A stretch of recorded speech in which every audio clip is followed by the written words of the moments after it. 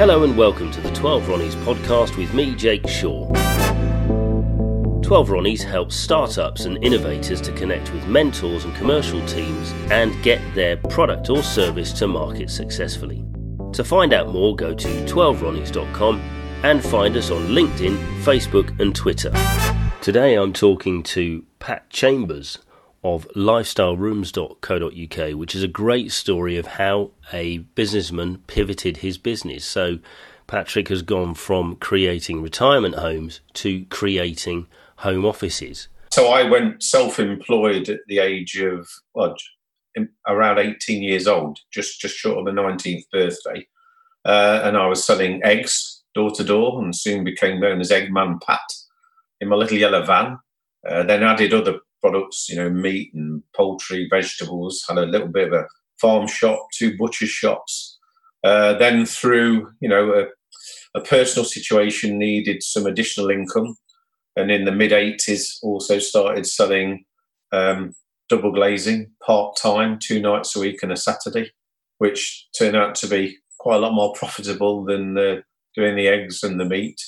So I got involved in that industry full-time and met my partner, Ivor Jacobs, who we started a company called Cold Seal back in 1990, which within 5-6 years became 100 million turnover, which was huge. We sold out to a PLC.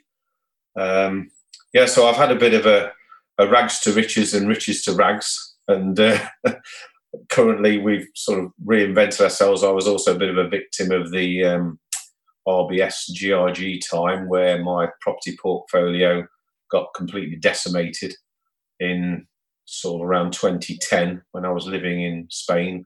I'd been dabbling in property for a long time. Came back to the UK in 2012 with, let's say, realistically, not a pot to piss in.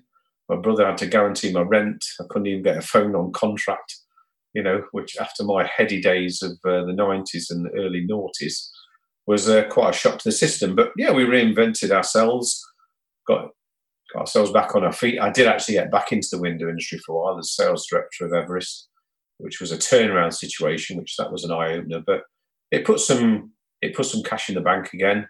And then I got involved in the park home industry, and then we find ourselves again having to probably reinvent myself again, because we have no idea when we'll be selling to the retirement sector.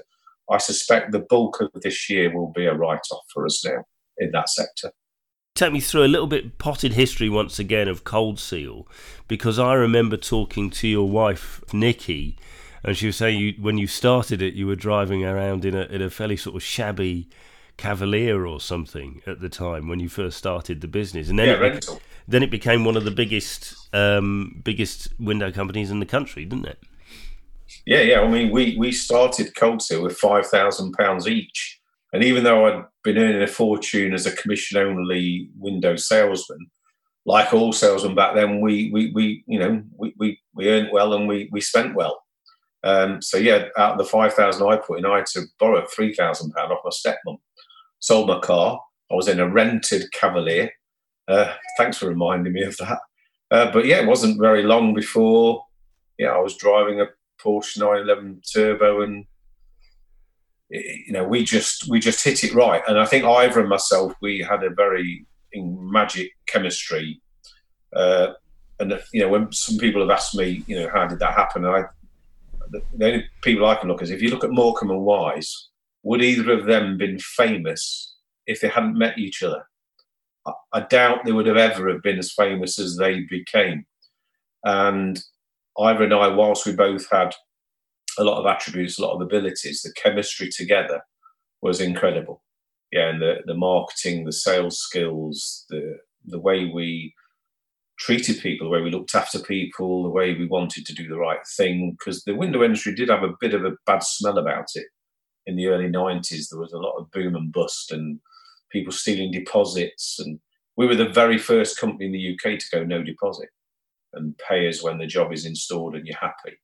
And the marketing was amazing, which, obviously a lot of that credit goes at Ivor's door. And we used to sit well into the early hours of the morning thinking of jingles and 24 hours later, they'd be on the radio. And if you lived around Nottinghamshire and the East Midlands back in the early 90s, we drove people pretty potty with them. But it was all remembered because it became an almost ubiquitous brand, as you say, in the sort of East Midlands, to the point where I remember other Windows companies trying to mimic how you were doing business, which I suppose plagiarism and imitation is the highest form of flattery, isn't it? Absolutely, yeah. No, it was a compliment. And you probably remember that Ivor and I were both big Forest fans. And I can remember one day being at a Forest match and we always used to sponsor the half-time scores. So Coleshill would come up on the scoreboard and the whole of the Trent End started singing one of our jingles.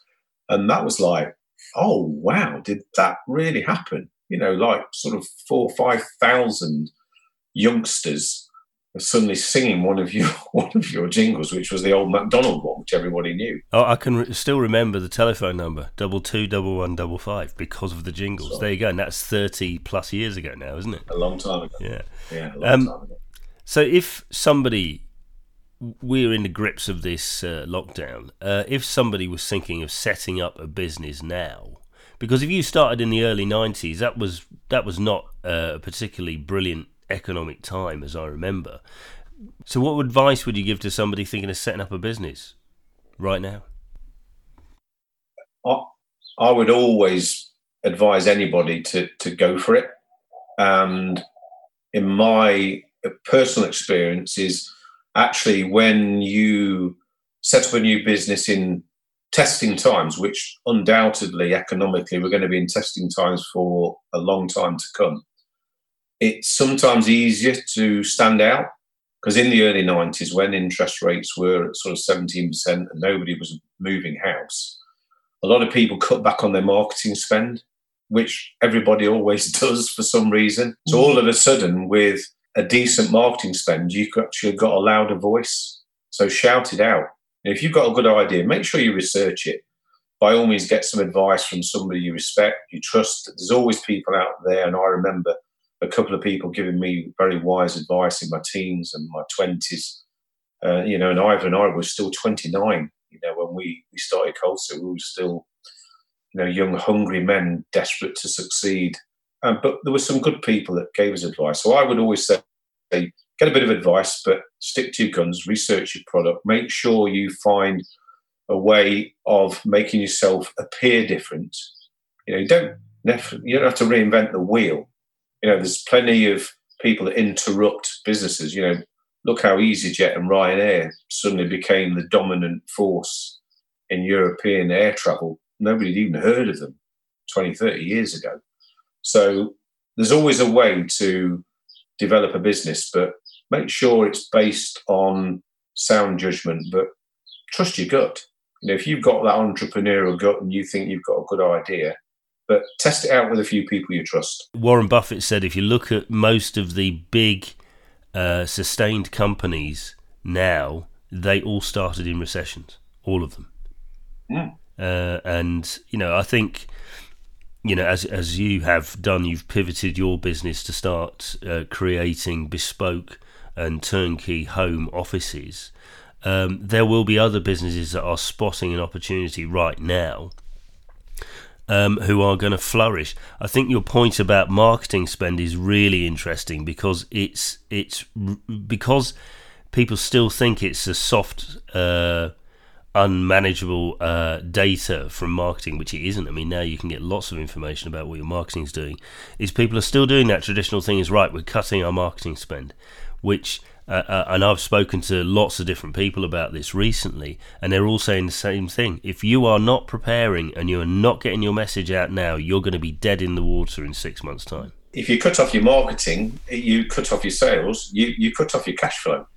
End of story. Yeah. So, it's very naive to think, well, that's the last place to cut your budget. Well, fortunately, there are lots of naive people out there if you want to start a business, aren't there, who are making decisions like that. The channels in which you can talk to other people now are free to almost, negligible cost. You know, you can use things like Facebook. You can use this podcast, for instance. There are all these channels where you can talk to people where you're not spending a great deal of money. But at the same time, if you do spend some money, then it will be really, really useful to you. It will actually be some value. So, interesting. So if there's anybody starting up businesses out there, this is the kind of mentor we have on the platform. This is Pat Chambers, who I've known for many, many years and has yet to not set up an interesting and successful business. Wouldn't you say, Pat? Yeah, no, I've had, several successes. I've had failures, which, you learn probably more from your failures than you do from your successes, in all honesty. But you look at that marketing landscape now. I mean, back in the early 90s, it had to be either radio or newspaper. That was it, or knocking on somebody's door. The opportunities out there now to get your message heard, and some of it, free of charge. It's incredible. But I've done lots of consultancy, and it's something I really enjoy doing. I love mentoring young, energetic people. So I'd be more than happy to, spend some time with people. So Pat's ready to talk to anybody who needs some advice, some help, some mentoring. You can get hold of him at fullparts.co.uk. And you'll find me on LinkedIn. If you look at Patrick Chambers, you'll find me on LinkedIn. Patrick, thank you so much for your time. Thank you.